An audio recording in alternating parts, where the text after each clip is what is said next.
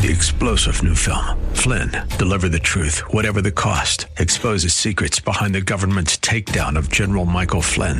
Flynn knew what the intel world had been up to. He ordered the first audit of the use of contractors. This set off alarm bells. He told the truth. He was the most dangerous person for Donald Trump to hire. They had to get rid of Flynn. Flynn, Deliver the Truth, Whatever the Cost. Available now. Watch it today. Go to salemnow.com. salemnow.com.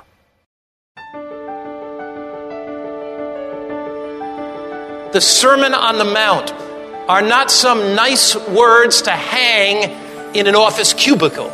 They're not some pious platitude to put on our walls. They are words to be the very bedrock, the very foundation of our characters. That's Pastor Mark Finley, and this is Hope Lives 365. At Hope Lives 365, we believe God answers prayer. If you'd like somebody to pray with you, keep in mind this telephone number throughout today's broadcast, 888-244-HOPE. That's 888-244-HOPE. Here now is Pastor Mark Finley with today's Hope Lives 365. If we have been raised with Christ, if we seek those things that are above, if we set our mind on heavenly things, then our true identity is in Christ. Now, have you heard anything recently about stolen identity? Is there a great concern in America today about stolen identity? You know, according to a report released by the United States Department of Justice, more than 11 million Americans every year, about 6 or 7% of our population, fall victim to identity fraud, and they have their identity stolen. Now, most of these may be drops in the bucket, but did you know in 2013, $21 billion was lost because of stolen identity? $21 billion. Now, Paul points this out, that our identity is in Christ. It can't be stolen because we've given it away. Our identity as a Christian can't be stolen because we've been given it away. I don't mean you shouldn't have identity protection. Don't take that point from the sermon. You take that point from the sermon, you missed it. In the Christian faith, in the Christian life, nobody can steal your identity as a Christian because you've already given your identity to Christ. You see, our identity is in Christ. It's not in our talents. It's not in our abilities. It's not in our appearance. It's not in our home. It's not in our possessions. It's not in our position. Our identity is in Christ. Now, Paul soars into one of the most sublime truths of all Scripture in Colossians 3, verse 4. Here we go in Colossians 3, verse 4. And we're going to look at it there. When Christ, who is our life, appears, then you also will appear with him in glory. Now notice this expression. Paul loved it. When Christ, who is our life. He mentions it a couple other times. Look at Philippians 1, verse 21. Christ is our life. Christ is our life. Philippians 1, verse 21. Paul had this passion for Christ. Christ saw through his eyes. Christ spoke through his mouth. Christ loved through his heart. Christ ministered through his hands. Christ joined him on his journeys through his feet. There's something about coming to Christ that is life transformational. Philippians chapter 1, verse 21. For to me to live is Christ, and to die is gain. So Paul said there's a reason for living, that is Christ. Look at Galatians chapter 2, verse 20. Galatians chapter 2 and verse 20. Paul soars into the heights of what it means to be a Christian. Galatians 2, verse 20. I have been crucified with Christ. It is no longer I who live, but Christ lives in me. And the life which I now live in the flesh, I live by the Son of God. So here is eternal truth number one. Eternal truth number one is simply this. As you seek God continually through Jesus Christ, you can have a relationship with him that is deeper than you can imagine. Your life is hid with Christ in God. You can be nourished by the springs of eternity. Your soul need not be barren. As you set your mind upon Christ, He will feed you with the manna from heaven. You are secure in Him, and your identity is in Christ. I love this old poem. It goes like this. So near, near to God, I cannot nearer be. For in the person of His Son, I am as near as He. So dear, so very dear to God, I cannot dearer be. For in the person of His Son, I am as dear as He. Now there is a second eternal truth that we at least have to spend a little time on. There are those Christians that have this idea. I can only have this relationship with Christ if I'm disciplined enough to achieve it. But my problem is that I'm not disciplined enough. I can only grow in grace if I have enough self-discipline. And the more I try, the more I seem to fail. I just am weak and don't have that discipline. There are others that have this idea. You just let go and let God. You just let go. Have you ever heard anybody say that? Just let go and let God. Somebody says, I tried letting go and let God, and it didn't work too well for me. I let go and nothing happened in my life. You know, they have this kind of idea that we're passive participants in the whole process of Christian growth. Now, here is what is true and here's what's not true. It is true that salvation is only of Christ. There's no work that you can do to add one merit to what Christ has already done. So it is true that righteousness comes directly from Jesus. But it's also true that if you want to grow in Christ and know Christ, that it's necessary to cooperate with Christ. So the Holy Spirit places within our heart every noble desire. The Holy Spirit works in our life to draw us to Christ every single day. But we have a choice whether we respond to that and put ourselves in an atmosphere of prayer, an atmosphere of Bible study. Now, 10 times in Colossians chapter 3, you have action words, the action of the believer. And so we need to talk about that some this morning. What is the action of the believer in the light of Christian growth? So let's go to Colossians chapter 3. And I want you to notice the action words. First, Colossians 3 verse 1, seek those things. If you seek something, if you're seeking something, is that passive or active? Is it passive or active? It's active. Look, set your mind. Is setting your mind passive or active? It's active. Verse 5, put to death. Put to death. Who puts to death? The believer. The believer. So is putting to death, is that an active thing or a passive thing? It's an active thing. Look at verse 8.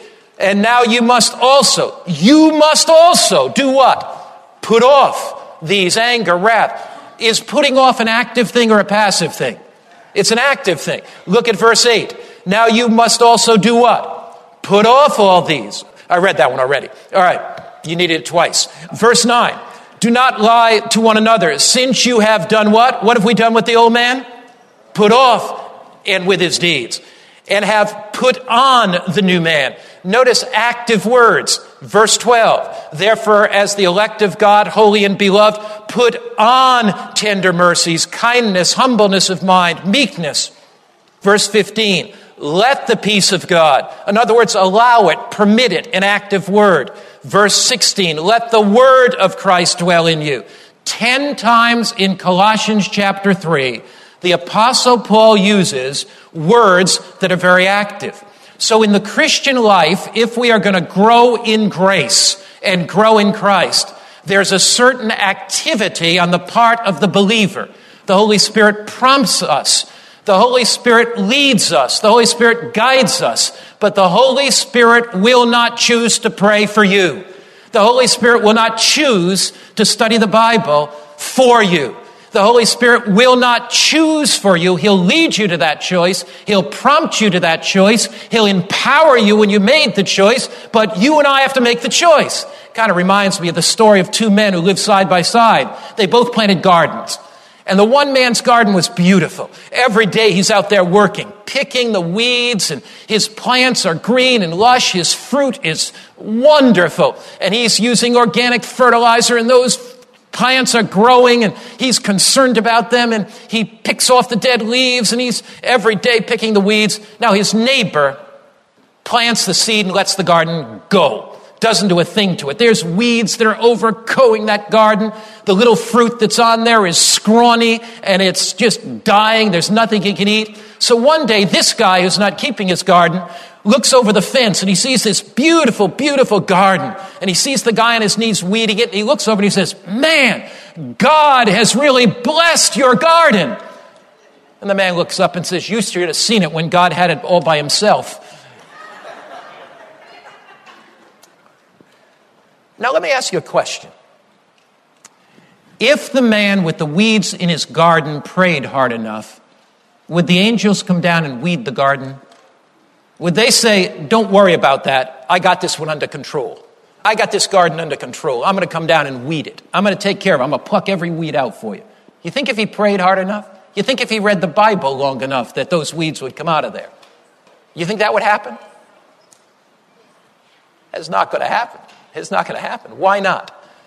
Because God has it in his divine plan that we cooperate with him if we're going to grow the fruits of the Spirit in our life. Let me read to you some amazing statements. Here's Selected Messages, Volume 1, page 381. Let no man present the idea. That's pretty strong, isn't it? Let no man, no woman do what, everybody? Present the idea that man has little or nothing to do in the great work of overcoming. For God does nothing for man without his cooperation. Is that clear, folk? God does how much for us if we're not going to cooperate? Nothing without our cooperation. But now listen, goes the balance. Neither say that after you've done all you can on your part, Jesus is going to help you. So you don't say that either, do you? Christ has said, "Without me you can do nothing." From first to last, man is to be a laborer together with God. Unless the Holy Spirit works upon the human heart, at every step we'll stumble and fall. Man's efforts alone are nothing, but worthless. But cooperation with Christ means victory. Cooperation with Christ means what, everybody? Let's say it together. Cooperation with Christ means what? Victory. Once again, cooperation with Christ means victory. Now here's the question. How do I cooperate with Christ? Pastor Mark Finley will continue with more in just a moment. Stay tuned. Hope Lives 365 is a donor-supported ministry. We step out in faith to purchase airtime on this station because we believe God is working through this radio ministry to touch tens of thousands of lives. Each of our messages is prayed over, biblical messages of hope and Bible truth. To continue, we need your support. We do not have a large ministry fundraising machine. We operate totally by faith.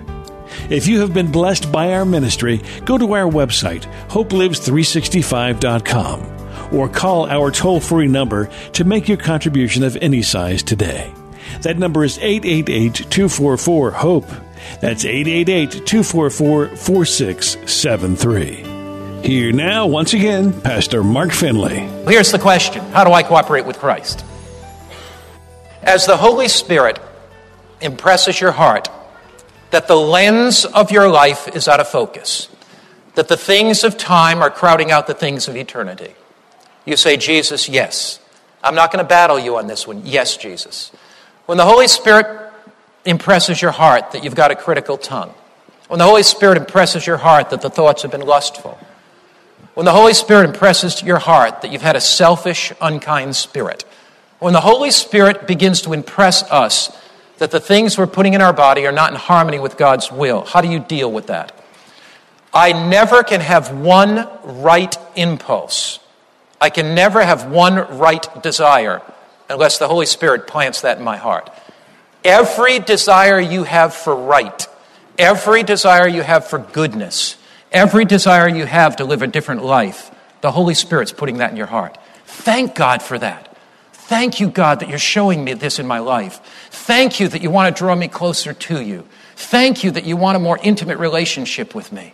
And as that's occurring, what do? The Holy Spirit convicts us, but we choose to get on our knees and surrender that thing to God. That's why you have this marvelous statement here in the book Desire of Ages that really was concerning to me when I first read it because I didn't understand it. And we find it here in Desire of Ages, page 466. The expulsion of sin is the act of the soul itself.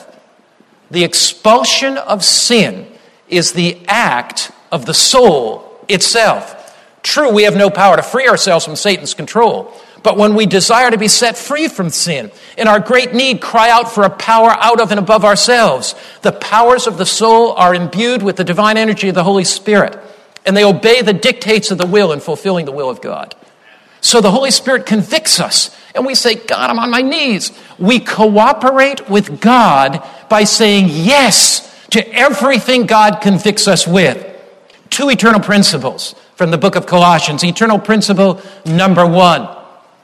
You and I can live in heavenly places with Christ and have an eternal relationship with Him that we yet do not know. When we are reaching down for pennies in kiddie wading pools, He wants us to dive for pearls. He wants you to go deeper. Eternal principle number 2. That occurs as we cooperate with Christ.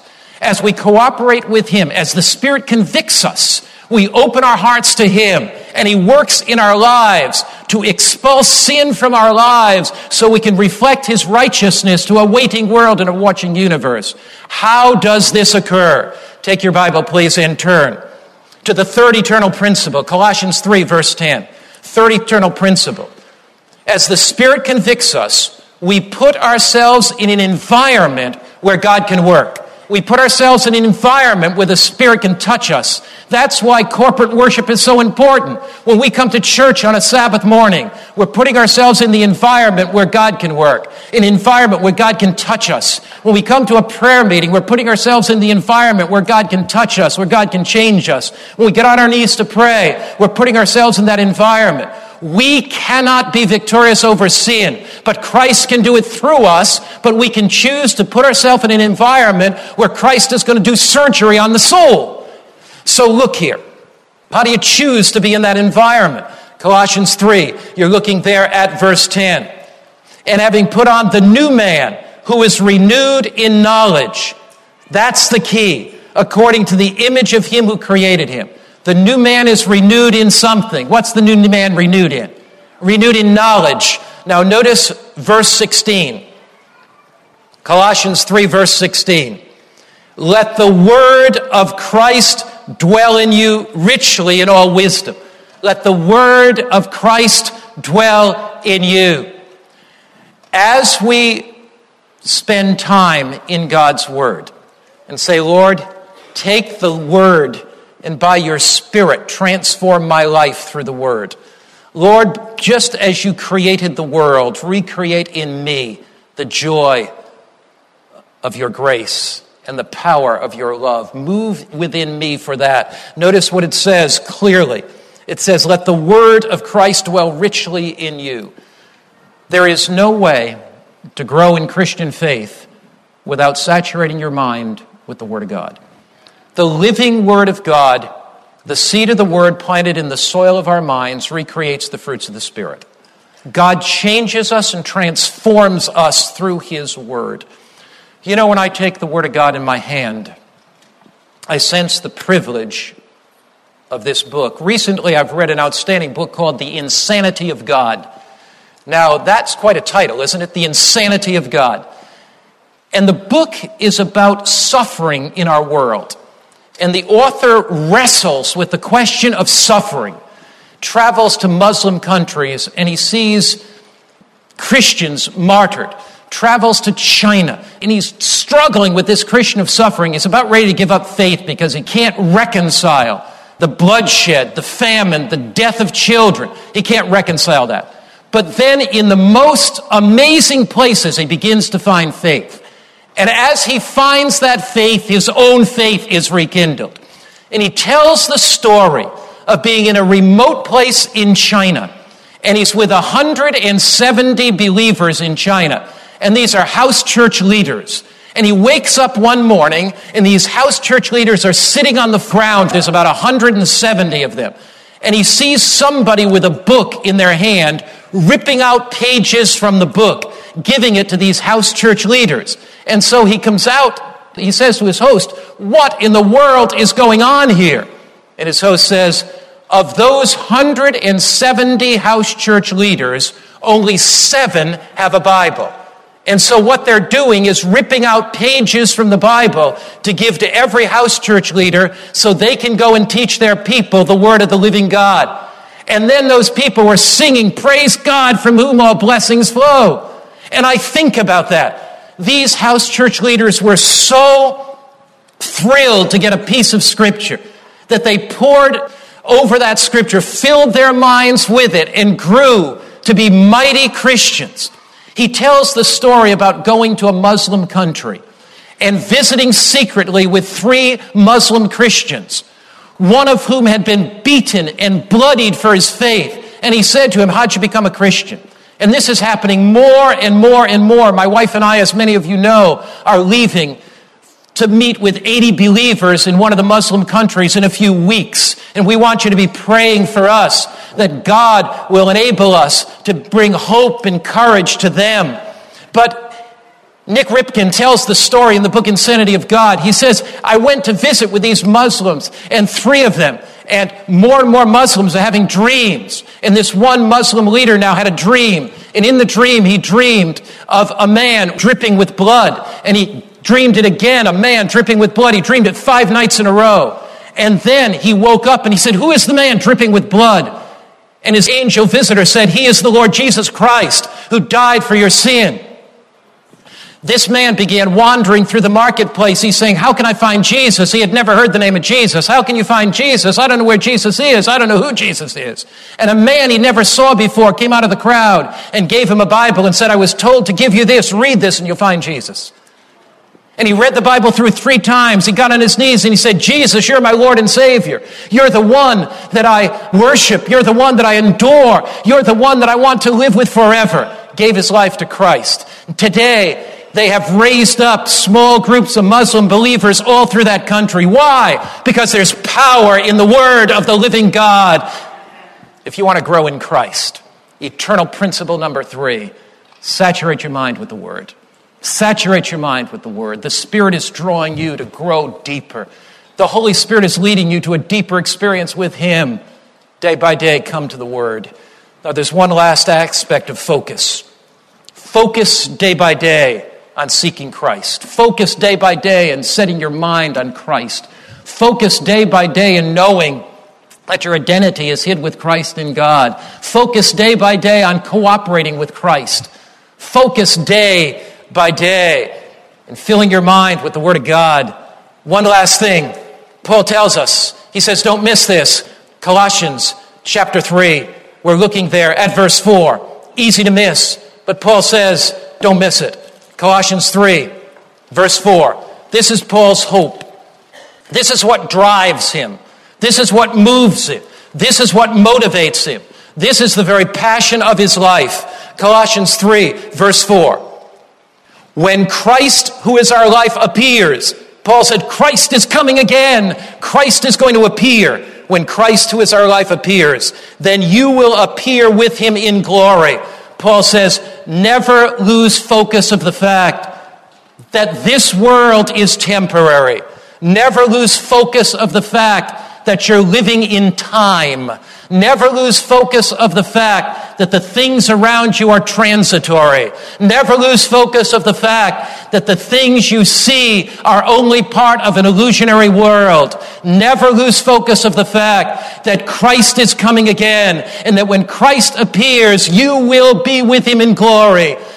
As the journey is long, as the road is rough, as the mountain is high, at times as tears flow down your eyes, at times as father or mother dies, at times as you lay that child in the grave, at times when your finances go bust, at times when the economy goes south, at times when everything in your life seems to be shattered, never lose focus of the fact that Jesus Christ is coming again. Stay focused, stay focused, stay focused. Stay focused on the ultimate goal, eternity at last. Stay focused on daily seeking Christ and setting your mind on things above. Stay focused on cooperating with God and saying yes to the promptings of the Spirit. Stay focused on growing with Christ through His Word. Stay focused on the ultimate goal, eternity at last. And stay focused on the one thing that really matters: knowing Christ, growing in Christ, and living with Christ forever and ever and ever and ever. Are you fascinated by the prophecies of Revelation? Have you wished you could understand prophecy better? Do the symbols of the Bible's last book baffle you? God's Last Altar Call is just the book you need. Mark Finley clearly explains the events soon to unfold in this world. Be sure to call today for your copy. 888-244-HOPE. That's 888-244-4673. The book is yours for a donation of any size. Thank you for your generosity. Your donations keep this ministry on the air. Again, thank you for your support. 888-244-HOPE. That's 888-244-4673. Thanks for listening today to Hope Lives 365.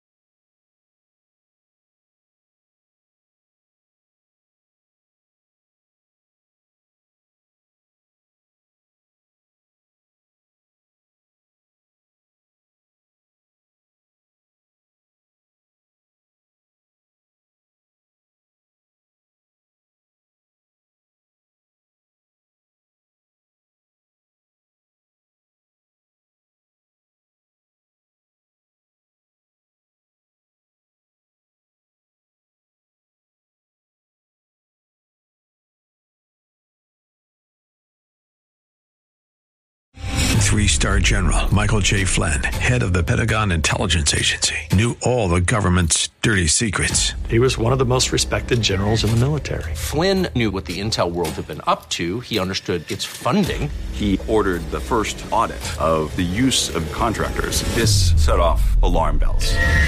The explosive new documentary, Flynn, Deliver the Truth, Whatever the Cost, uncovers the facts behind this scandal. Flynn told the truth. He was the most dangerous person for Donald Trump to hire. I find out the worst enemy that I'm going to face in my life is right here in America. They took my assessment and they wanted me to change it. And I was like, I'm not changing it. They had to get rid of Flynn. With in-depth interviews, archival footage, and never-before-seen personal records of the man behind the headlines. I just felt like I was drowning. Flynn, Deliver the Truth, Whatever the Cost. Available now. Watch it today. Go to salemnow.com. salemnow.com.